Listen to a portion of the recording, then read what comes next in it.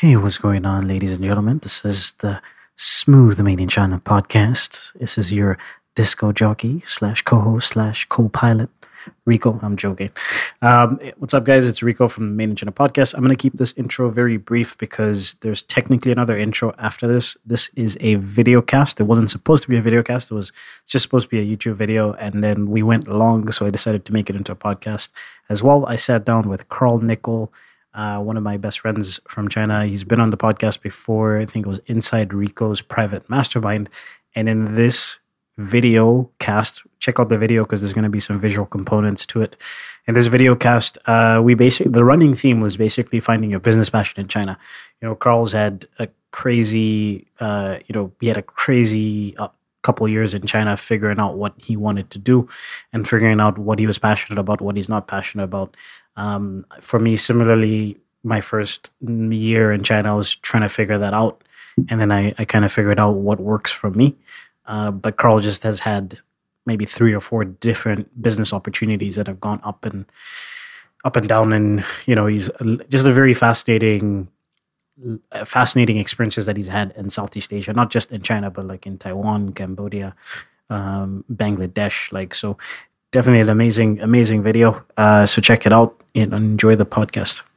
I don't want to be a product of my environment. I want my environment to be a product of me.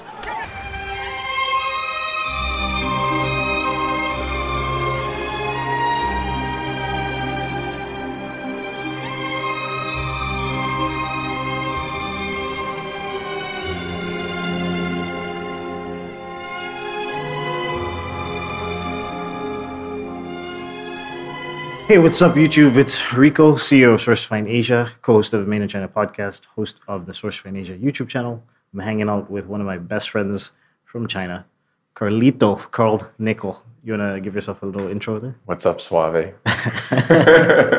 So some inside jokes. So in this video, I'm going to have a quick conversation with Carl. It's been probably over a year since I saw you. Been 2 years since you left Guangzhou.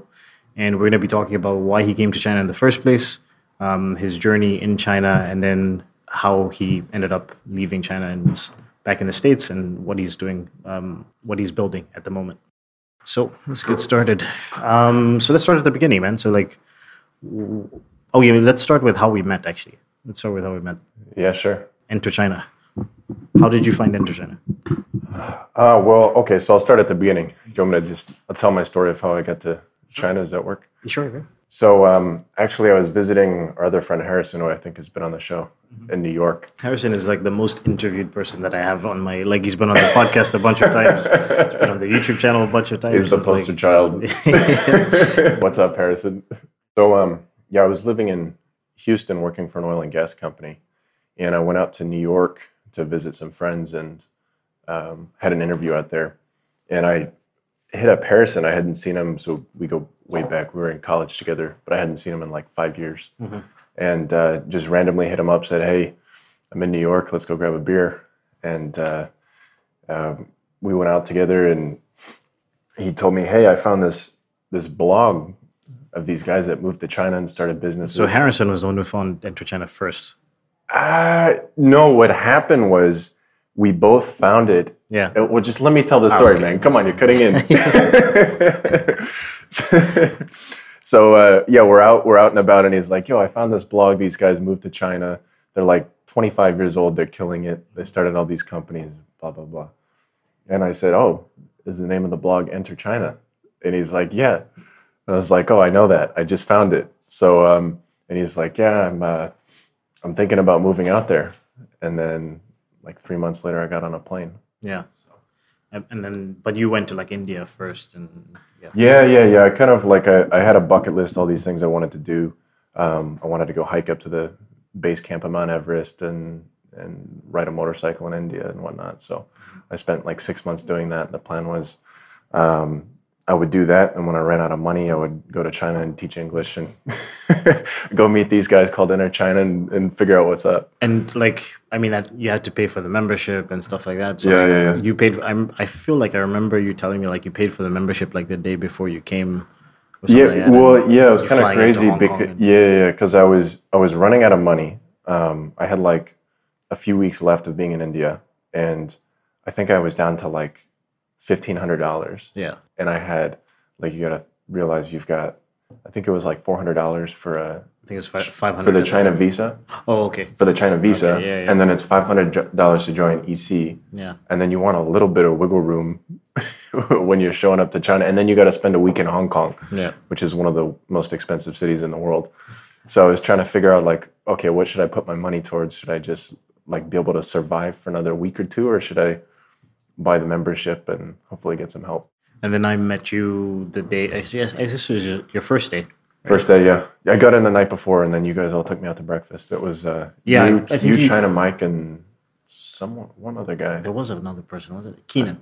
Keenan. Keenan, Yeah. So yeah, I remember what happened was you posted in the group that you were coming to China, and then I reached out to you, and I think Mike also reached out to you at the same time. Yep. And then Mike said, "Let's take him to like Sultan or whatever for breakfast." Yeah. So yeah, then we took you to the Turkish spot. Yeah. At the time, I was working out Which of my became office. one of my favorite spots. Yeah, at the time I was working out of my apartment actually. So I remember walking over there like. Yeah, that was before you had the office. Yeah. It's fucking been crazy. All right, so then what happened? Like we started a mastermind. You introduced me to Harrison, Gary. Did I introduce you to Gary, or did you? No, you knew Gary before that. Yeah, I met Gary at like some EC stuff, but we didn't really hang out that much. Like I knew he was in Guangzhou, but we didn't really hang out. And I think what happened was when you came, you kind of were the glue between us. I think there must have been like an EC event where you met Gary, and then how did you meet Gary? Was it? I met Gary at the round table event we had. Yeah, so Remember that was the first time I met Maurice and all the Inner China guys. Okay, and so Nick that Ramil. so that was the thing. You met Gary, and then like I already knew you, and then we started hanging out, the three of us. Yep. And then we And then decided Harrison showed up like 3 months later. Yeah. Yeah. And we decided to create a mastermind group, and we started doing the Knox weekly meetings and stuff. Yeah. So talk about your first couple business ideas in China. I think you found. It was one. crazy, man. I found. You should did you take a picture of it?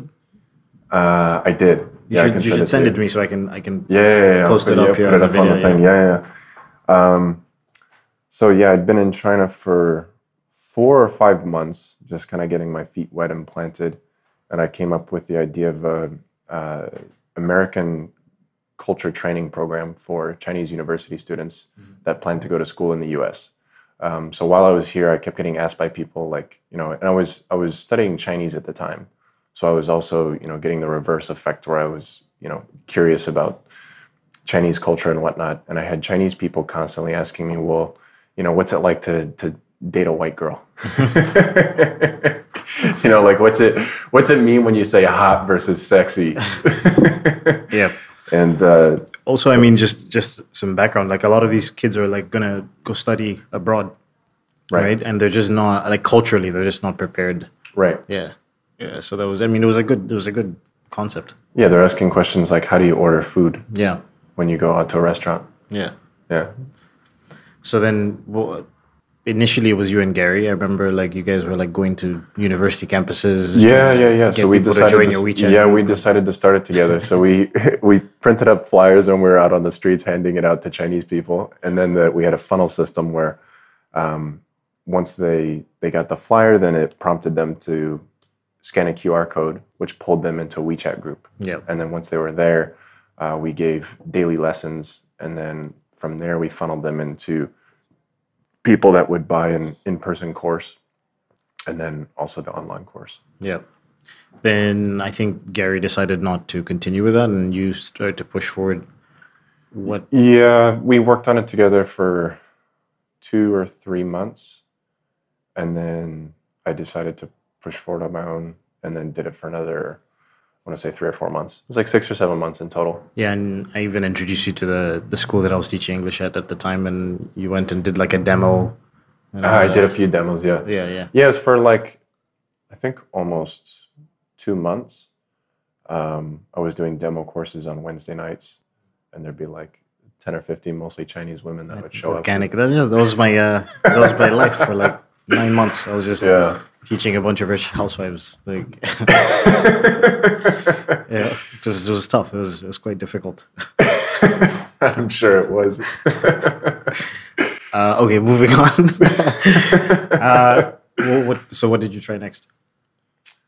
So then after that, I got interested in using Facebook to drive traffic to a website. Mm-hmm. And at the time, Facebook was becoming, it was kind of the up and coming #1 marketing tool. And I was interested in building a brand and figuring out how to do that. And so I started another little business called, I'm still going to laugh when I say it, Love Your Wiener, which was, there's a backstory. So it's a jewelry site for dachshunds, for people that own dachshunds.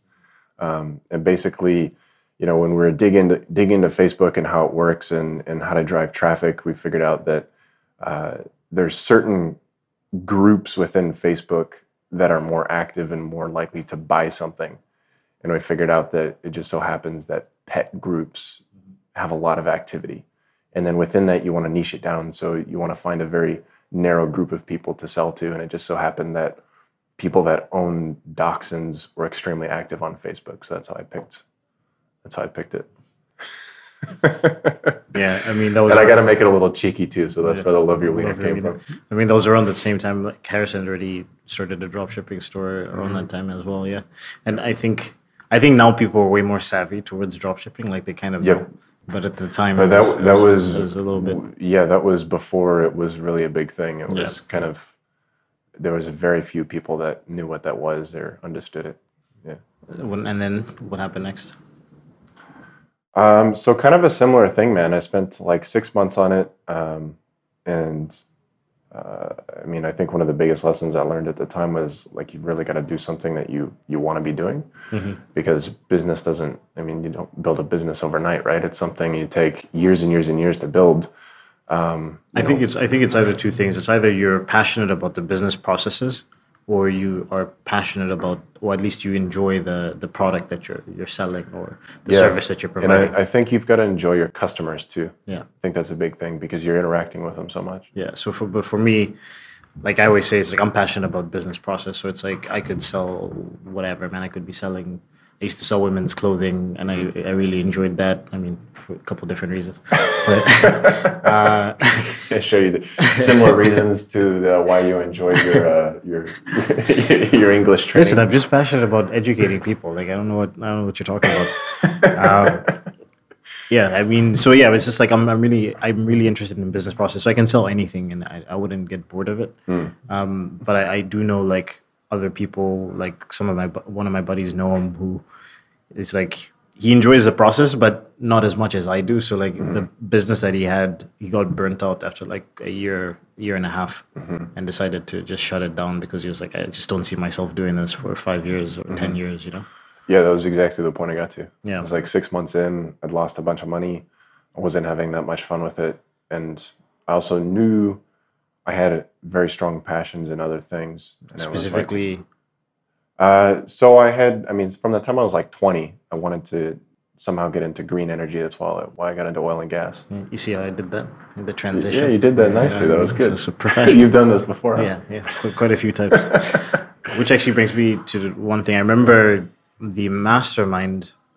The mastermind that we did where you were in the hot seat, and I think it was sort of towards the end of the drop shipping stuff, and you were like, I don't know what I want to do or whatever. So then we kind of just broke down, you know, what are you passionate about, and what next steps would you take if you're trying to get into that? And then we started weighing up the options of you looking for a company that's already doing it and like a startup. Yeah. You know, and then you started making moves towards that. Yeah, man. I remember me, you, and Luke, who's I think has also been on here before, had a really candid conversation about that. Because I was. Oh yeah, we was down at Sultan actually, I think. Maybe not Sultan, but I wasn't sure. Yeah, it was down at a hookah lounge or something. Yeah. Well, I remember we had a conversation with Luke, and then also we did like the mastermind with Harrison and stuff. But yeah, Luke Francis. I've been when there's a couple of videos in Enter China with me and Luke on the Enter China YouTube channel. So yeah, and then you started making moves towards finding a startup and. Yeah, I wanted to get, I mean, I kind of had it broken out in between energy, water, food, and waste. And I was interested in doing something in one of those four categories. And thought the first step would be just to work for someone that's in the space. So I started just going to networking groups in Shenzhen, Hong Kong, even flew over to Taiwan briefly and was just trying to find people in the space. And that's when I found this company called Thread International. And what Thread does is takes plastic and turns it into fabric. And at the time, they needed someone to source plastic recycling companies for them in Southeast Asia. Okay. So I found them, got contacted to one of their persons that's based in Hong Kong. Next thing I know, I was working for them. And I think at the time they only had one person in Hong Kong, right? They had one person in Hong Kong. Yeah. And then they hired me on kind of part-time to source plastic recycling companies for them in Southeast Asia. Yeah, I remember that time you were like half of the time in Guangzhou, half of the time in Hong Kong, and Yeah, it was crazy, man. Because so I was planning on moving to Shenzhen or Hong Kong, and then I got this gig, and then I was it didn't make sense to move, so I was kind of in between from like March to June. I was crashing on couches and bouncing around Southeast Asia. Yeah. Yeah. And then, so you were on like a provisional thing with them for like 2 or 3 months, and then they hired you afterward? Well, it always stayed on a contract basis. I wound up working for them for almost a year, from like May to end of February the next year. But it was also the perfect situation because you got to play around in that sandbox and learn about Yeah, it was perfect. Yeah, I mean, I think it was the second day that I was officially working for them. They said, hey, can you go to Bangladesh? Yeah. And I was like, hell yeah, I can go to Bangladesh. So then next thing I know, I spent like 6 weeks in Bangladesh, Vietnam, and Cambodia sourcing plastic recycling companies. And it was during that time that I figured out, oh, wow, like waste is a big problem in Asia and globally, and there's not enough infrastructure to process it. Mm-hmm. And so that's where I got my next business idea of providing the technology to process waste. Okay. And how did you go about starting that? It was really one thing led to another. So at this stage, you're living in Hong Kong, right? At this stage, I had just moved to Hong Kong. So I'll back up. So I spent 6 weeks traveling around Southeast Asia and then decided, okay, if I'm going to go with this full on, I think I need to move to Hong Kong. Just because there's a different network of people that are based in Hong Kong. Yeah. And if I thought that if I wanted to be able to access Southeast Asia, China, and maybe Taiwan, that Hong Kong was kind of a central place to be able to do that. So yeah, I moved to Hong Kong and then started figuring out like, okay, how can I get into this space?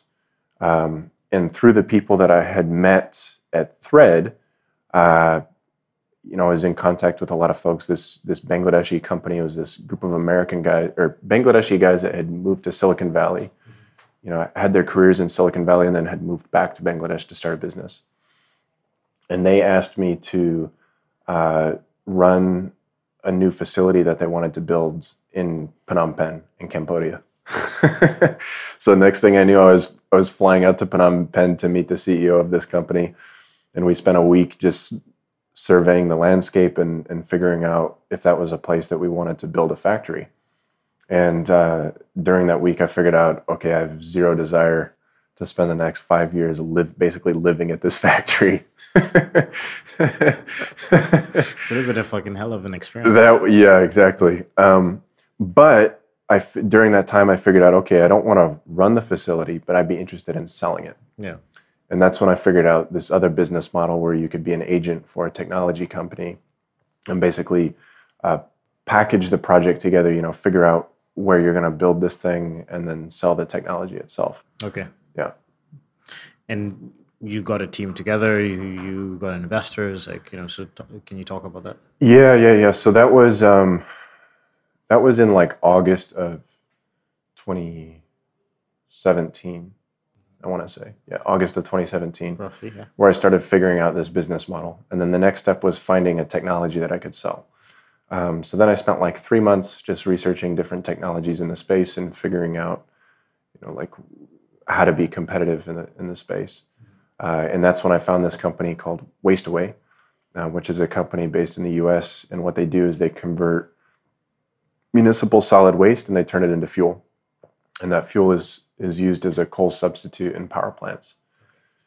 And so I contacted them and said, hey, I'm based in Asia. This is what I'm doing. I'm starting a company around this, and I want to sell your technology. And then from there, it was like a 5-month dating process of learning about their company, and then also, testing it in the market and seeing, is this something that people want to buy? Yeah. Yeah. So I spent like 5 months doing that, and then I flew out to Nashville, where these guys are based, in December of 2017, and pitched them on me selling their technology. And then about that time, things were progressing, so I also was putting a team together. So I found a guy that had a legal background. I knew I needed to be drawing up contracts and this sort of things. So there was 2 of us at the time. And then while I was in the U.S., I just got lucky. A friend of a friend of a friend happened to know the advisor to the president of Taiwan. And I got a call from the advisor to the president of Taiwan. And was it just because, I guess in a practical sense, was it just because you were talking about what you were doing and then your friend so put 2 and 2 together? I had spent the previous 6 months traveling back and forth to Taiwan. Yeah. So I had met some people in the space, and they were aware that I was working on selling this new waste technology. Yeah. And so that's how they got a hold of me. So it's not really luck in a sense. There's It was, I had laid groundwork, Yeah. but then it was kind of lucky that it happened to fall into this person's hands. Mm-hmm. So this guy was personally tasked by the president of Taiwan with, quote, solving Taiwan's waste problem. And so he was looking for new technologies and new companies that could process their waste. Mm-hmm. They were like on a national scale, converting their infrastructure from incinerators to a new way of processing their waste. And the technology that I was selling was attractive to them for that reason. Yeah. So they reached out, and I remember I was in San Francisco at the time, just visiting friends and whatnot and family. And they said, it was like a Tuesday. Yeah. And they said, can you be in Taiwan to meet the president on Thursday? And so I said, yeah.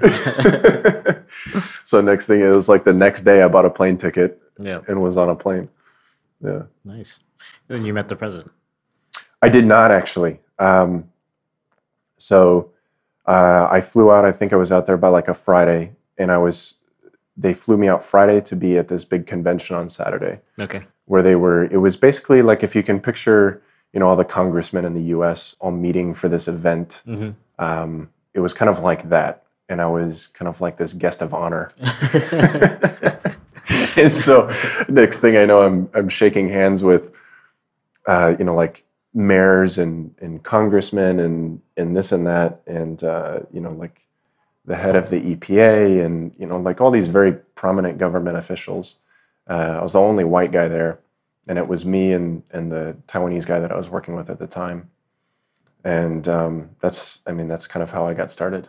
Nice. Yeah. And then what happened after that?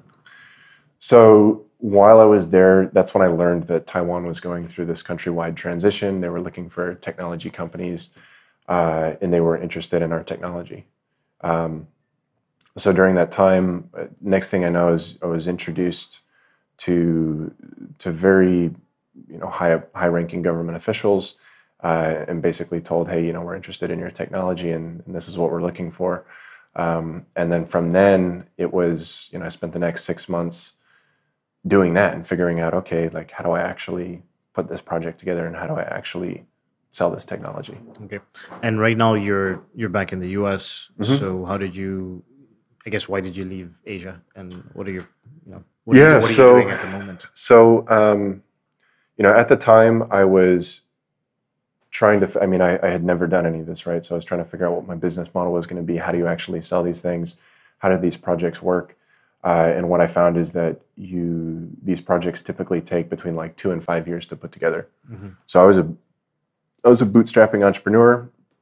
I was covering all my expenses myself, and I was doing marketing on the side to pay for everything, flights back and forth to Taiwan, and wining and dining people and all these kinds of things. And at this point had put together a group of us. We had 5 partners that were a part of NetGreen Solutions. And we were trying to raise money. And our actually technology provider was going to come in with money just to get us through the end of the year so that we could continue the project. And then as we brought in money, things kind of fell apart.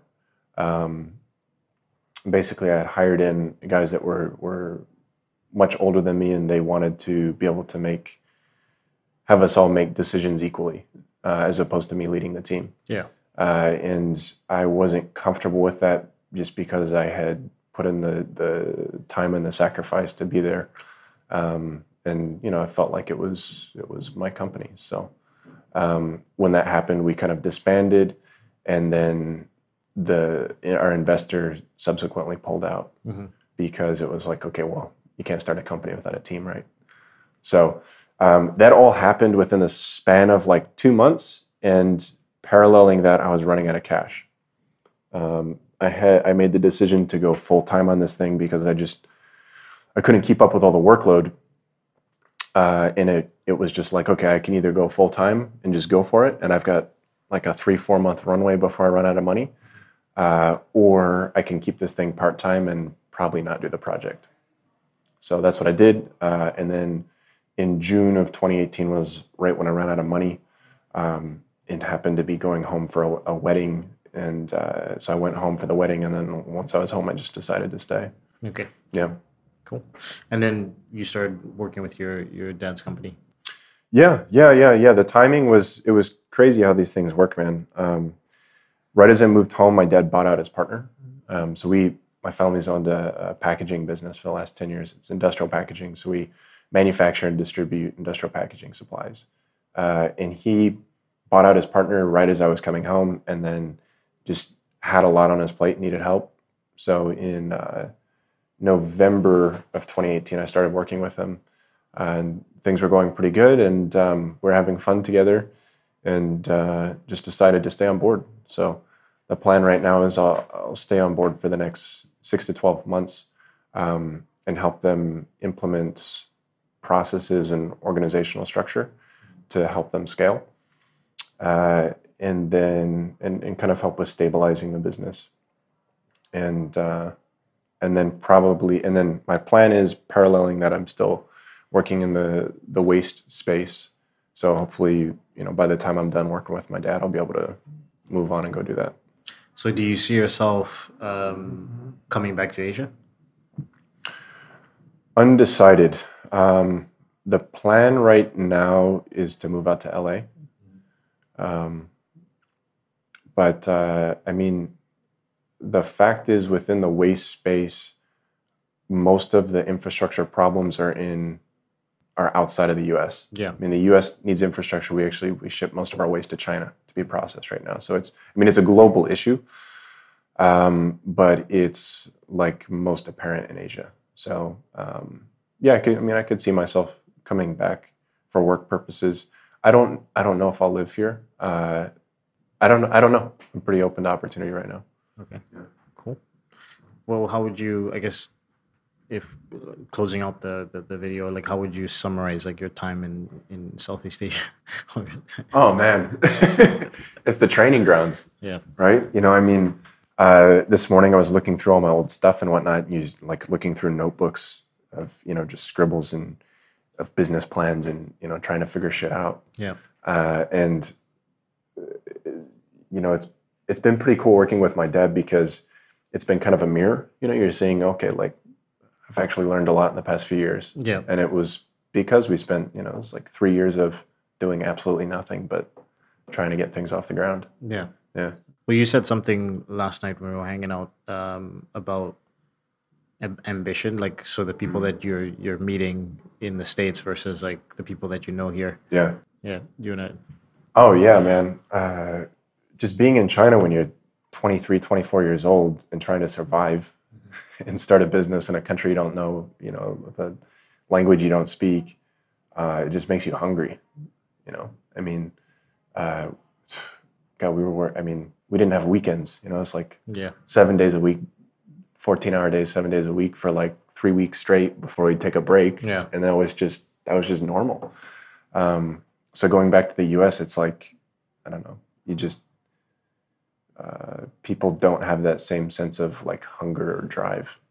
At least, I don't know. I mean, I'm sure that, like you go to New York, you go to San Francisco, but it's different, it's just more, it's gritty being here. And so it's just different. Well, here it's just, it's not just like, obviously there's people like that in startup culture in the US that are, working 7 days a week in Canada and whatever. There's the Gary V, followers, which I am one of them. But like here it's normal, not just for startups. Like it's just generally, it's just life, man. Life. Like the convenience store. I think it's still, what, a 6-hour workday is still normal. The convenience store, the laundromat, whatever, like you see the same person there 6-7 days in a row working, and it's just like they don't take breaks. Like it's just what it is. You take a Chinese New Year or whatever public holidays there are, but like 6-7 days a week they're grinding. Like and then that just becomes ingrained in you. Like I remember when I first came here and I was teaching English, I was used to that thing of like, oh, I have the weekends. I'd go out with my friends on the weekends in Toronto. But then like that changed for me here because I used to teach English on the weekends. Yeah. And then it just became a thing where I was like, I don't even look at weekends the same. It's just another, it's another day. Oh yeah. I mean, I think Mark Cuban's got a book. He was talking about how the edge is taking time off so that you can get back to work. Yeah. And that's what it was. It was like, I don't go to the gym to go to the gym. I go to the gym so that I can clear my head so I can go hustle. Yeah. That's the difference. It's like I go play basketball so that I can pull my head out for an hour and chill out, get that mental release, and then go back to work. Back to work. Yeah, that's exactly that was me yesterday, actually. I was like sitting in the office and I got frustrated at something that was going on, and I was like, let me just go work out. And I worked out for an hour. I went to sauna, came back, and I was like, all right, let's get back into it, So it's like, it's the same thing. And you take a vacation, you travel when you go on vacation so you can be recharged to get back to for sure. Yeah. I mean, that's like this weekend next for me is vacation, but it's like I'm very intentionally staying away from work so that I can clear out my mind and go back to work. Yeah. All right, man. If people want to reach out to you, where can they find you?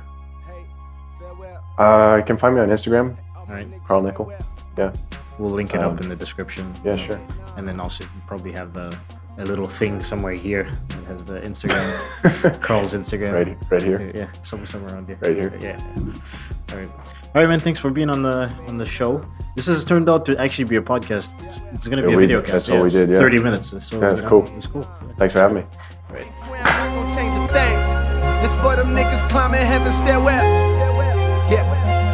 Hey, farewell. I pray you niggas farewell. This for them niggas climbing heaven stairwell. Hey, farewell. Hey, farewell. Yeah. Hey, farewell.